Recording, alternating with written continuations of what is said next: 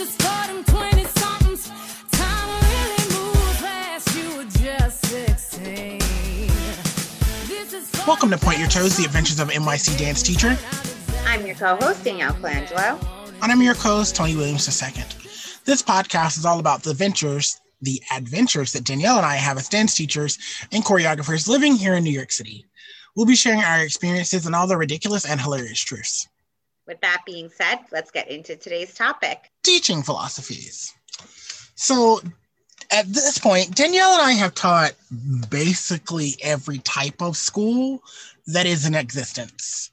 I have taught public, private, a little bit in charter, not full-time at charter, but public, private, charter, Montessori, pre-K, kindergarten, elementary, middle, high school, college, senior citizen.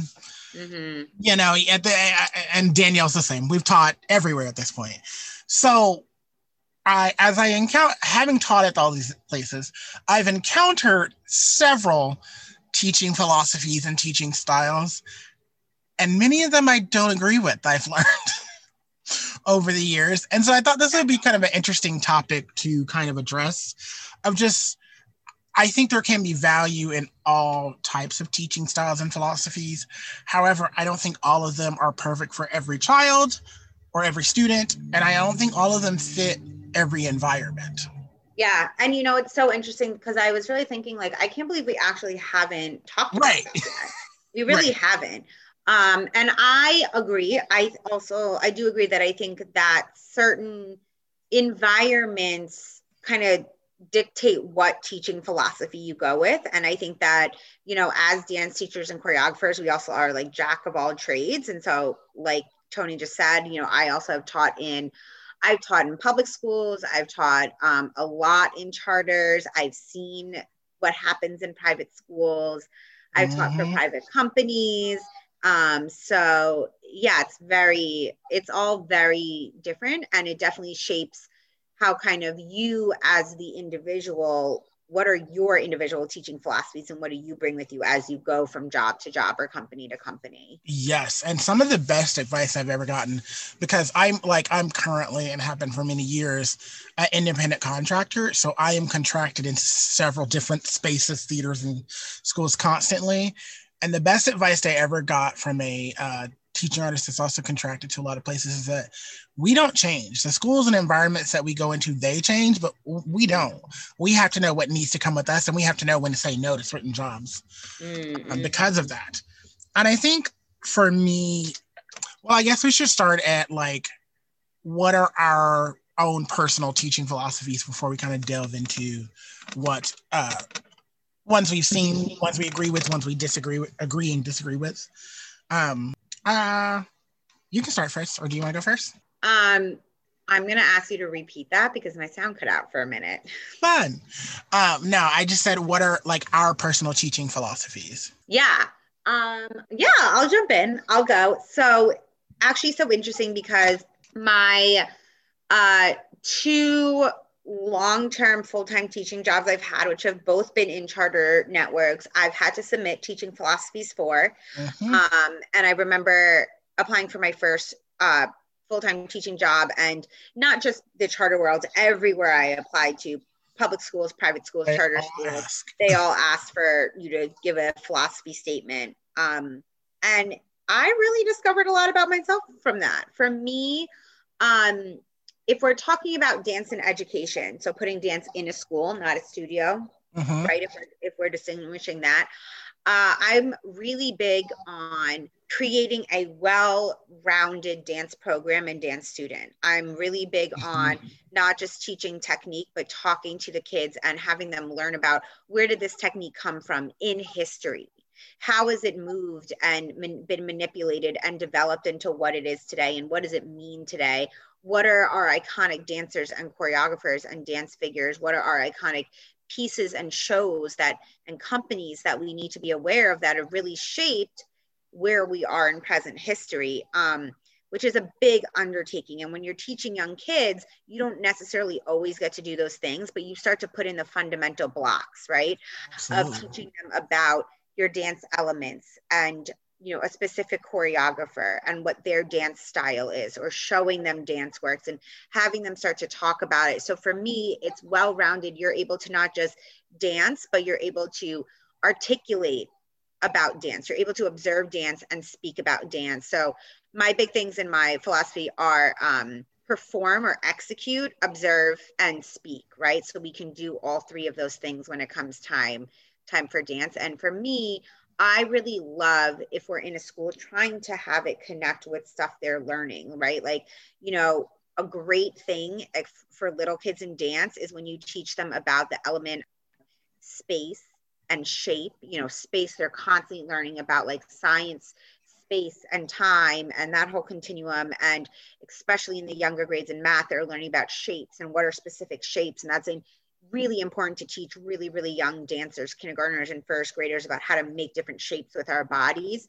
So it's really important for me to have them understand that what they learn in dance can actually help them in their other subjects. Mm-hmm. And we use, it's again, not just about the technique, but it's about how do we, thinking along the lines of, I always say, I think a lot along the lines of like Laban movement.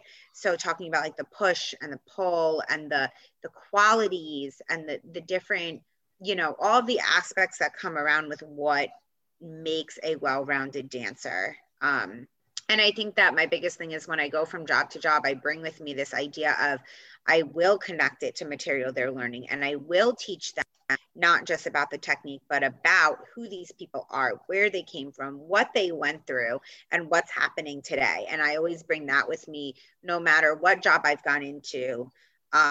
It's really important for me to build a well-rounded program. Mm-hmm. But what are you? So for me, and I feel like we knew this, but our philosophies are very similar. But mine is creating intelligent dancers that can see, understand, and then adapt. That's kind of like my phrase. And so see, understand, and adapt is kind of my really big thing. And I've said this to numerous dancers. I don't like dumb dancers. I agree. I'm always like, I am teaching, I am molding smart dancers. And like, and I say that to administrators and they look at me like I'm crazy. And I was like, here's the thing about it. No, especially a career in the entertainment industry, but any career in general, it's never as simple as anyone thinks. And so a dance career, you've got to have an understanding of business, an understanding of social media, honestly, in this day and age. You got to have an understanding of your physical and mental well-being, the physical and mental well-being of people around you, and industry trends. So like so to say an intelligent dancer, I need someone that's going to be like, hey, if I dance on my ankle today, it's going to snap. Or like, I am too exhausted to lift this girl. I can't do lifts today. And that sounds something so simple, but I that's, I see that sprinkled throughout my philosophy where plenty of times when I think of partnering, and in general, when I'm talking to either partner, that's one that's flying or one that's bass, if both of them are not in sync with each other, or both of them not of the mindset to do their part, we're not going to do it. But I need you to be an intelligent enough dancer to go, yeah, I'm not solid to be lifted today. I'm going to hurt myself or someone else. I need to know that, or I need someone to be like smart enough to know that like producing a piece about the current political statement right now may not be the best thing when we're oversaturated with political statements right now. Yeah.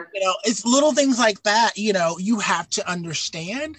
And so I'm really big on teaching our students all kinds of things like that. And also I'm learn and adapt. Very few dancers get to dance one style their whole lives. And in each individual styles, there are numerous diasporas that you can fall into. Like ballet just ain't ballet. Do you dance Balanchine? Do you, like ballet is the most rigid, and it's broken down into several different styles because Russian is totally different than just about everybody else. Yep. And so modern, hip hop, contemporary, all ballroom, and all same thing. So I'm big on teaching dancers to see a dance and be able to start breaking down pieces of it or understanding of it so they can learn and adapt. And I think when you go into schools and programs, it's the same kind of thing. I teach hip hop at a international high school in the Bronx. So a lot of my students do not speak English either at all or as a first language for certain. I don't think anyone in my school any of my students speaks English as a first language. And that doesn't mean they don't understand it, but it's just not their first go-to language. So when that is the case, there was a time where they were asking me to teach ballet to them. Ballet, for those that may or may not know, hopefully you do if you're training in it, ballet is predominantly French. So they want me to go to students that English is their second language and offer them a third language or a fourth language to teach them. And I was like, that's not fair. I said, that's not fair to start them on a third or fourth language when they're already struggling with English as a whole to get it and master it. Let's take another route in, And so I think you have to just learn and adapt, or it's one of those things of, if you have a class that is obsessed with TikTok, pull music from TikTok, because I'm finding that a lot of the music they're using on TikTok is literally music from when we were younger, when me and Danielle were younger. Like it really is. They were on the whole Earth, Wind, and Fire kick on TikTok, and I was like, oh, that is music from my childhood. We can dance to this music all day, and they loved the whole class because it was literally like a '70s cover band class, basically. So I love that. That's so fun. But to them they were like, oh, there's this TikTok dance, and I was like, yeah, Earth, Wind, and Fire is older than me, guys. Like, this is what my parents listen to. So this song ain't new at all. But I think though, like, it's about big on adapting to the people, the environment, and being intelligent about your approach. Yeah, I agree with you about like raising smart dancers.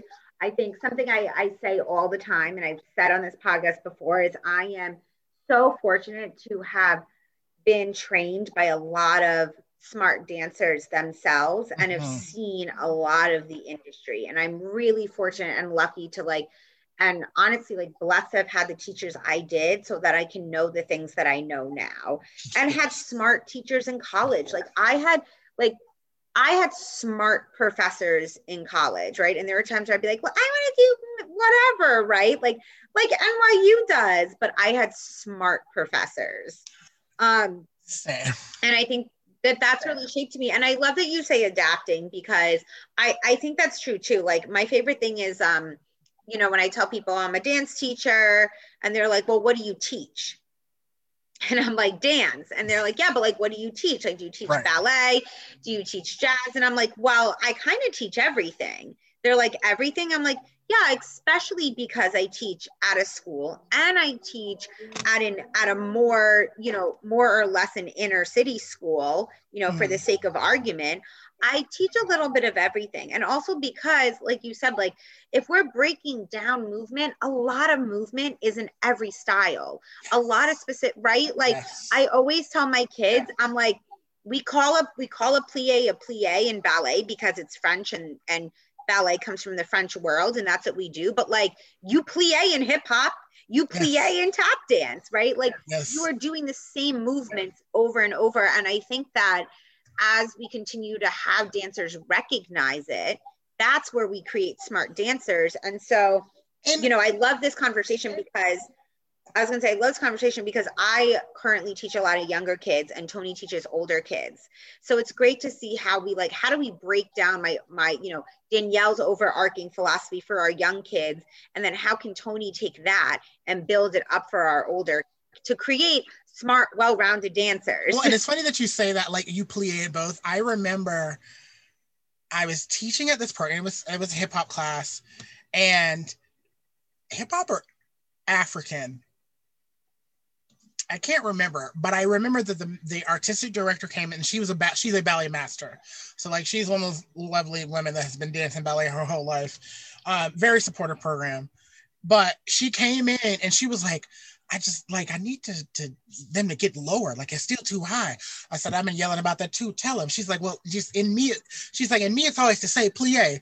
I said, they know, everybody plie. And the whole class dropped. And she was like, yeah, ballet terms. I was like, I told them I learned classical ballet because these are the most common terms that are used throughout multiple dance industries. And then you will come again, you learn and adapt it to what you need. If somebody says plie to you, you should know that means to get down, whether we're doing hip hop, tap dance, African contemporary, whatever. You should know that it means to bend your knees. Yes. You know, and so, and that's again, going, again, that philosophy just carries forward. It's not going to hurt. And I've said this to hip hop dancers, and they've said this to some professional hip hop dancers heard me saying this to younger hip hop dancers, and they were glad that I were teaching them. And they said, because when you get onto set or when you get onto a big show that incorporates hip hop, they don't talk to you in hip hop lingo a lot of the time. Mm-hmm. They talk to you in broad general terms. Yeah. So I teach my dancers stage right, stage left, upstage, downstage, like stage directions that are used in theater, because those are going to be used in any genre. And I found that some like hip hop dancing, when I'm like, yeah, go to the wings. And they're like, what's a wing? And I'm like, oh, we are not going to understand each other if I don't explain these things to you. Or when you get to your next teacher, you're not going to understand these things because no one ever took the time to give you these basic across the board terms that are constantly used in dance. Yeah, it's true. So the next thing I kind of want to talk about is the teaching styles and philosophies that I believe do not work well for younger audiences, specifically our K and elementary kids. Yep. I was doing an educational tour in the state of Florida many, many moons ago, and I encountered my first Montessori school. And for those of you that don't know, Montessori schools are not very big on desk and chairs and rigid structured learning. Yeah. They're very big on everyone sits on a carpet, everyone's on a mat, we sit in a circle learning. And me, who would never encounter this until I was a full-blown adult, was flabbergasted. I did not know how to work within that environment. And I'm actually interested to hear Danielle's thoughts on this. For me, I don't enjoy this type of learning structure for younger kids, like our elementary kids. I teach at a school that does responsive classroom, which is a couple ticks above Montessori. I mean, it's not Montessori.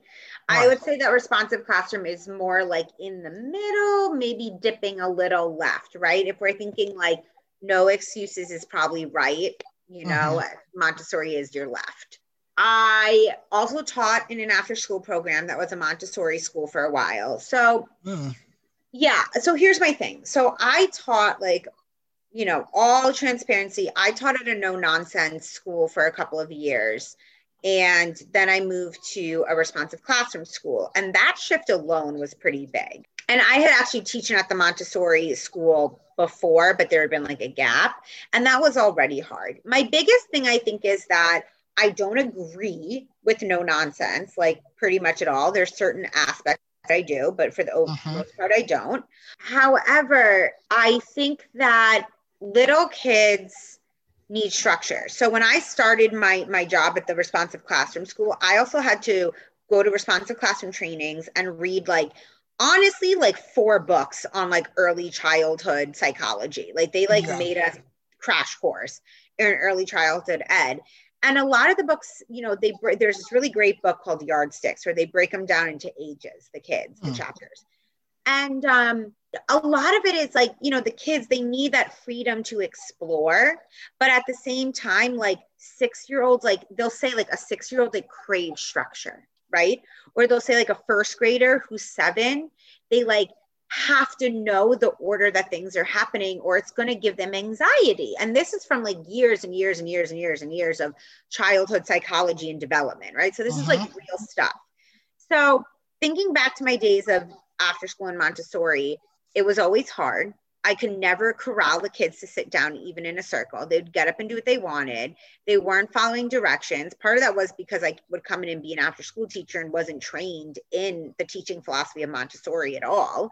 Yeah. And so I think that there's aspects of this idea of community and giving them freedom to explore, which are great. But I think it is very hard for young kids to even understand what that freedom to explore really is and means. And I think that when you take away, so like RC still has like rules and procedures. And I think that when you take away all of that and become Montessori, kids start to like not know what to do because they don't know what to do because nobody's telling them. And it's like, you know, like developmentally, they actually crave that. They crave being told with the planet so that they can then be told they did a good job. That's an actual thing. But that's where my struggle. I've never worked in a Montessori school full time, right? I did an after school program. I work in an RC school now, and there's aspects of Montessori in RC. And even when we're doing RC, I find certain things like, I'm like, ooh, like, because like certain things they'll be like, well, how do you feel about that? I'm like, no, you need to tell William to go get in line. Like tell him to get on the line. That I taught a Saturday and after school program of arts in a Montessori school, and that was the struggle because again, we know from studies that younger children do crave structure. And the thing that I found, so like when the arts programs came in, they were okay with me implementing discipline in my dance classes. And even in the tour that I did, they were like, for this workshop, it's totally fine. But the problem was those kids were so removed from that structure that when you gave them that structure, they didn't know what to do with it. Like it's like making a wall of sand. Right. They didn't have the foundation for it. And so that's why I really do struggle with seeing that philosophy used on younger children, because I'm like, we don't live in a society that is a Montessori. No. So at some point, whether they middle school or high school, or even let's say they make it all the way through to Montessori's in adulthood, at some point they're going to have to learn to sit still and like listen. And that's not, again, I totally get rebelling against the machine, but like at such a young age, I feel like it's very hard to get instructions to them when on a whim, Billy saw a bird. Billy gonna be in the window watching that bird for 20 minutes. Mm-hmm. And he knows that that's okay because he's allowed to do that. And then he'll come back, but Billy has missed the entire instruction of what we're doing in class now. Right. So I struggle strongly with that kind of philosophy for younger children. And I think it's hard when you put dance to it too, because dance is all about discipline. And like, obviously ballet is like the easiest example of how you have discipline in dance, but like every style, like how many, like, let's talk about the amount of like West African classes that Tony and I have been to, where you have to do the same movement over and over and over. That's not just for funsies. That's building discipline of getting the movement in your body. How does it feel? Making sure you do it correctly, right? And so I think like it's already hard with academics. And then if you tell someone to go in and teach a dance class in a Montessori school where there's discipline embedded, no matter what style you choose to teach them, there's going to be that automatic resistance. And then, well, let's continue talking about Montessori-ish style teachings. I kind of love that idea for high school kids more to some degree, because I've seen programs where like one of the high schools I taught at, it's like essentially you have a math teacher, their classes were for 2 hour blocks. So the teachers only could have 30 minutes of lecture. The other hour and a half, projects, assignments, whatever. And mind you, you knew all the work you had to accomplish for like the week, and you would get it all on Monday. And so it was up to you to have it turned in by the due date. And seeing those kids be like, I saw the development and understanding of your learning habits that you typically don't really find out till college, because in college you learn how you study, or if you study at all, so like in college you learn, oh, I'm a crammer, I need to cram at the last minute, or you're like, I don't need to study at all, or like I need to study over the course of several weeks. You learn that in college. These kids in high school were already understanding that. Like I met a group of kids that were totally BSing the entire time because they were coming to my dance class. I was like, you have class right now? There's like, yeah, we do, but like all my work's done. And I was like, what do you mean? He was like, oh, I finished all my work on Monday. If it gets to Tuesday and I have any work left, I've done something wrong. And I was like, oh, wow. And of course, like followed up, and like, but he and kind of his little group of friends too, but he was really disciplined on his, where he was like, I don't want to do schoolwork, so I get all of it done on Monday. what that created for him is that he would see an assignment and eat it up so quickly. Like his brain just got so used to doing stuff quickly. On the reverse side, I had some kids that would be like, I'm not productive today. So they would just shut down. They would get through the lecture, shut down. The next day they would be better. And so that, I think when you're in high school and older, you have a better understanding of your freedoms, and that type of, I don't want to say hippie, but that kind of loose structural environment works better for an older kid that has understanding of it. Yeah, I mean, I really like that. I think that idea is like awesome because it really puts the learning on them, and it makes them hold themselves and their teammates, if they're working in a group, accountable. You know what all the work is. We have a 30-minute lecture, and then you have 30 minutes or whatever, how long the period is, to do your work. And you can choose to read a book, or you can choose to do your work. But on Friday, all your shit better be in. And I think it's just so brilliant. Like it honestly is. And now, are there going to be kids and people who will not thrive in that situation? Absolutely. Everyone's different. But I do think in general, creating that ownership over yourself and your learning and how you want to succeed, because at that point, it's really on you if you pass or fail. I agree. I think it's pretty brilliant. And I think that it would work better for kids who get to that age by already having situations where they've had structure and understanding of how things work. Because if you're floating in, you know, like, I'm sure someone's going to yell at us for me saying this, but if you're like floating in la la land your whole life, then I think there comes the whole like, okay, well, you told me it was due on Friday. Yeah. Did you do it? No. Okay. But it's due today. So like, where is the, you know what I mean? Like, I think that there's going to come that. And now, yes, I totally agree with that, because I'm just thinking of the philosophies and habits that you do as a kid often stick with you in adulthood. Yes. So I just remember being that person thinking that it would be different when I became an adult, that I would become a morning person magically as I became an adult. That did not happen. I am not a morning person. I've learned to get up to do what I need to do, but that philosophy of me being younger and just not loving mornings hasn't really changed. Same. And so I'm with you. You have to come from a bit of structure already so that it can be more beneficial to have that freedom as you get older. Now, on the flip side, as someone who taught in a no-nonsense structure and taught young kids, I also do not think that that's beneficial, because it creates an insane amount of anxiety, first of all, in the adults that teach in that building, but also in the kids. I mean, and for anyone who's ever worked in a no-nonsense setting, it's like a weird thing where, like, when it's happening in the moment, you don't recognize what's happening. And then you leave and you take a step back and you're like, what the actual F is going on? See, with me, the first time it happened to me was, so at like a no-nonsense school, there's a line there are 2 lines in the hallway, and the kids walk on the line and they do not get off that line. No nonsense school is what they like. If you ever hear of like the school to prison pipeline, that's what it is. Yep. And so for me, the first time I was like doing a administrative meeting there, and the kids were like walking on the lines in the hallway, and like, let's say Sarah decided to get out of line, and the amount of like attack dog moment of all the adults being like, roar, and this child like snapped it really quick, and I was like, like it.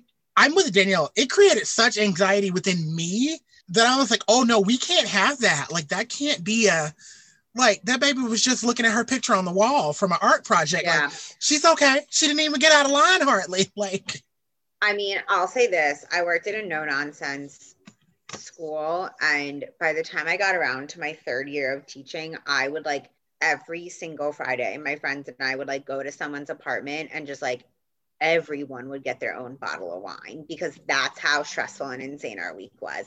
So then I left. Right. However, things that I will say is that, you know, I never followed all the rules of the school, right? Like, when the kids would come into my classroom, it became like my classroom and we're going to do things my way. Right.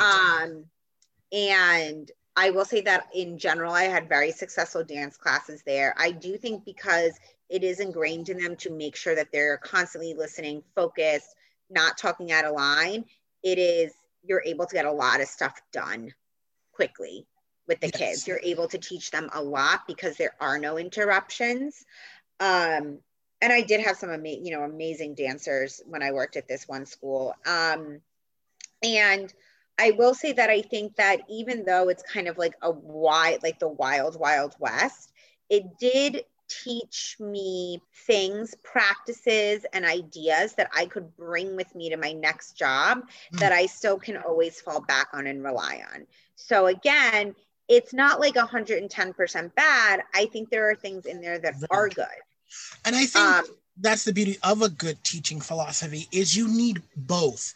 You need far left and you need far right. You need a good, comfortable middle that can fluctuate, because I worked at a middle school that was no nonsense. And like, to the point where like for assemblies, students had to skip a seat and could not sit beside someone for fear that they might talk. Oh, wow. And I was just like, but like assemblies are meant to be fun. Yeah, that's a lot. Like that school was a true gem of a school. Me and that principal still don't talk because I just could not, like, that principal ended up getting like in trouble because they say she went too far, but who knows? Yeah. I left it alone after I walked away. But it's one of those things of like that. And again, I understand the level of rigidness. Like I said, I've taken the ballet class. I've worn the tights. We know there's a discipline, and even the military, that's kind of their philosophy is like you fall back on discipline on the tough days. Like if your body instinctually, or we say this in dance too, or in a lot of things, technique will get you through the hard days. Mm-hmm. So like if I know that to be technically sound, when I'm tired, my body's going to default to the technical thing, which is going to keep me safe. Yeah. So what it is, if you just have certain stuff ingrained in you, it does come in handy where I can make one symbol and the whole room goes quiet. So that saves me from having to scream and get you guys under control. Or, and I can relay emergency information, simple instructions, or whatever the case may be. But on the reverse of that, there are some happy accidents that happen when you are free flowing. So I do think you do kind of have to have, or just the flexibility of dealing with children. Because I know there's plenty of days where I've walked into a dance class and all of my girls were having ladies' time. And they were like, It was just a collective I said, cool. I'm going to dim the lights. It's a stretch class. Pull out the yoga mats. Yeah. Everyone was literally, we did stretches. First of all, I recommend that to any dance teacher. Just have you one good day when their energy is low or like you want to change it up a little bit. Dim the lights, throw in a scented candle, stretch, just like spend all the time in your splits. Like we would literally do 5 minutes on your right split, 5 minutes on your left split. And the fact that I wasn't like, we have to do this by this date and I have to have this to keep up with my lesson plans and all that things, but to just come in and stretch and breathe. And everyone was like, oh, this is kind of what I needed. And I think with working with children, you need that flexibility because sometimes it could be they saw a movie right before they came to you, or there was a pizza party because they came to you right after lunch, or an ice cream party. Like, I mean, those are like normal things that happen. And trust me, it don't change for high school. It does not change for high school. I would say I think the best thing that I kind of learned for myself is figuring out what is my philosophy. When I had to write it down because I was applying for jobs, right? What is my philosophy? What is my end goal of teaching dance? How do I want to teach dance? And then, like you said, adapting, right? Being able to have like a toolbox of different practices from my time in a no nonsense, from my days of teaching after school at a Montessori, from my current position at a responsive classroom school, from my days in a studio, right? And like being able to like take all of those different experiences and those toolbox and be able to quickly go, okay, this isn't working, so we're going to do this instead. But I think the thing is like when you create an overarching, what is my philosophy? Like, what am I doing? Why am I teaching? You're then able to break down per age group, per grade, right? Per developmental stage. Yes. How am I going to get them to my end goal eventually? And you start to think in terms of, and creating your lessons in terms of thinking about, I want them to be a well-rounded dancer. I want them to learn X, Y, and Z. How can I get my 5-year-old to understand any of that? And I think, you know, and I challenge people who were like, I've never thought of that before, to think about it, because I Absolutely. didn't until I was forced to. And I it's think it makes you a better definitely- teacher. and it's changed the way I've taught. Even if I go into a studio to stub a class, or I've taught summer programs, I still am thinking about how do I want to teach smart dancers. Well, yes, and I think you're very right. Of coming up with and knowing your philosophy allows you to be prepared for whatever the gig is. Because it's the same thing of whether I have, and there have been times where we try not to do this anymore, but I've had elementary, middle, and high school all in one semester, and everybody wants a show at the end, but we're not going to all get to the same show the same way, you know. But again, if I cultivate smart, intelligent dancers, you know, I can go to I can go to any of them, honestly, and be like, hey, we dress rehearsals start on this date. We only have 4 more classes. I don't know if we're going to be able to get to those other dances, you know, to 2 other dances that we need to, or the extra 5 minutes we wanted to add to this dance, or whatever the time signature. I've loved going to students that way, to be on an intellectual basis, being like, this is where we need to be. What are we going to do? And I've seen classes be like, oh, we can get there. Give it to it, like, give us the material. We'll shut up. We'll do what we need to do. If you got choreo, we'll get there. Then I have had other classes go being like, Mister, we're tapped out. I don't know if we can get there. I'd much rather we just start practicing now before we get down to the theater. And I've been okay with both, because honestly, I sit back proud and go, oh, I've made you smart enough to know where we are at right now. And that, cool, we can adjust that goal for spring semester, because there's always more time in spring semester. Always.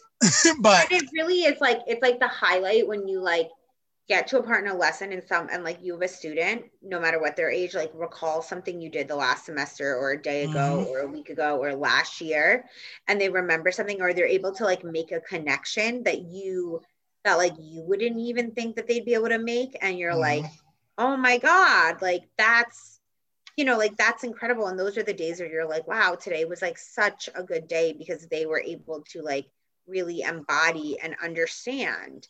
And passing it on to the next teacher, because one of my proudest moments is that I've had several teaching, but I finally got the chance, before the world turned upside down, actually, to visit one of my former students. I taught her in elementary and middle school, and now she's in an arts high school, one of the big famous ones in New York City.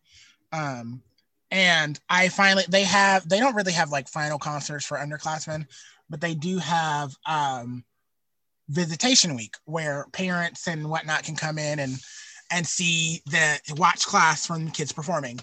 And she was begging me up and down to come see her. And I was like, I don't know if I can fit into my schedule. And I finally had time. And I was like, I can see a modern class and a ballet class. And she was like, you have to come to my Limon class. I was the first person that taught her Limon in 5th grade, actually. She started learning Limon. Get her in class. I'm like in the corner giddy, because she's like beasting through really, really difficult combination. And then like her teacher, like she made eye contact with me, because we both started laughing, because the teacher taught it on the right side. And then she said, you got 5 minutes, learn the left. And that's always a thing I've always done with my dancers. You got 5 minutes to figure out the left before I come to give it to you on the left. And Andrea, I can drop her name. Andrea locked eye contact with me, and she started laughing, and I started laughing too. And the teacher just kind of looked up at me, and I was like, sorry, I didn't mean to interrupt your class. They finished class, and we get to the end of class, and she introduces her mom. Then she goes, this is the person that taught me Limon first. And the teacher said, so you're the reason why I have to work harder, because she knows a lot of the basics already. And I said, yeah, she learned all the Limon basics in middle school, so that now in high school, she can advance. She can do the more difficult things. You know, she can work and build upon it, because again, the groundwork was done earlier. So she's not learning cat stretches, you know, in 9th grade. She already understands the flexibility and stuff for her back. So moments like that make me know my philosophy is working, and that it can be implemented later. Yeah. And I just think that, I mean, I love that you brought this up when you said, I want to talk about this, because I was like, we never have. And, you know, again, it's something that I learned not like later in life, right? But like definitely wasn't exposed to early. And I do think it's completely shifted the way that I teach. And I think it continues to shift the way that I teach, right? Like every year, every semester, there's always something new I think about, right? My overarching theme, right? They should be able to perform, observe, and articulate. That's the word I was looking for earlier. Perform, observe, articulate. And they should articulate, observe. They should know things about the history. And so that's my overarching theme. And it's like every semester I think about, what can I do different? What can I do better with those 3 goals in mind? And I think even that applies to this COVID world now, where I know I'm doing a lot more videos. I've shown way more videos than I ever have. But that's the only way. I don't want to decrease exposure to them, because I'm really big on just inviting friends to come to my class and talk with them or lecture them, or taking the kids to go see a battle or whatever performance. And so when that's not a case now, I'm showing a lot more videos after we start dancing. And I really am challenging them to see something, be able to break it down, and also to adapt. Like a lot of my kids, we as much as we adults had the conversation about teaching dance online, I had the conversation with my kids too, being like, what does that look like for you? Do you have the space? Do you don't have the space? And so I love them being able to articulate, I can't really do jumps, but I got plenty of space to turn. But like the floor, neighbors will bang. Or, one girl, I can't really do turns in here because there's not enough space, but I can do small jumps. I can do petite jumps in here. And I was like, great, or little things like that I think, again, laying that groundwork of being able to adapt has worked out well, so that even when a guest teacher comes in or a guest artist comes in, they know, even if I don't get it or I don't understand it right away, I got to learn it yet. I haven't learned it yet, so I can't adapt because I don't know what I've learned yet to adapt it to. So that being said, that brings us to our tip of the week. So this is just the part of the episode that we like to just give a tip or offer something to our listeners. For me, this episode is coming out the week of the presidential inauguration. So we have a brand new president by the time you're listening to this episode. I don't even have to get political. I'm just very excited to not have to be in campaign season. I am still in Georgia at the moment. And so I recently found out that they spent about $5 million on campaigning for the runoff election, for the Senate runoff election here in Georgia. And I believe it with my entire soul, because I can quote to you campaign ads from all 4 candidates that were up for the runoff election. So I'm just very happy that runoff is done, presidential is done, that politics can be a thing I can now choose to invest time into instead of being a part of every waking moment of my day. So that is what I'm excited for. And I'm also excited for the support that the current administration has for the arts. But I'm also just very happy to not have to be feeling like a politician, even though I've never been elected. So there. Yeah. What about you? Kind of along the same vein. Not really a tip, just, sharing some thoughts. I'm excited for an administration that seems to understand what the arts can bring as well as education. I'm really excited for that. And I am excited just with this, we talked about it last week. We talked about it before, like the light at the end of the tunnel. I'm excited to see the movement we can make to get back to being able to teach in person and dance on stage, so I am really excited about, the promise of getting teachers back in the classroom and being safe. I'm really excited about the arts initiatives. So we'll see how they go, but it definitely feels good. It feels like, personally for me, the new year has officially started, and 2021 is going to be a good year. Cheers to that. Well, with that, the curtain has closed on this episode, but we hope that you will join us next week. And every week after that. Episodes come out every Thursday. You can find us on your favorite podcast app. Don't forget to like, comment, and subscribe. We are at Point PYT on all social media platforms. I'm your co-host, Tony Williams II. And I'm your co-host, Danielle Colangelo. See you next week on Point Your Toes, the adventures of an NYC dance teacher.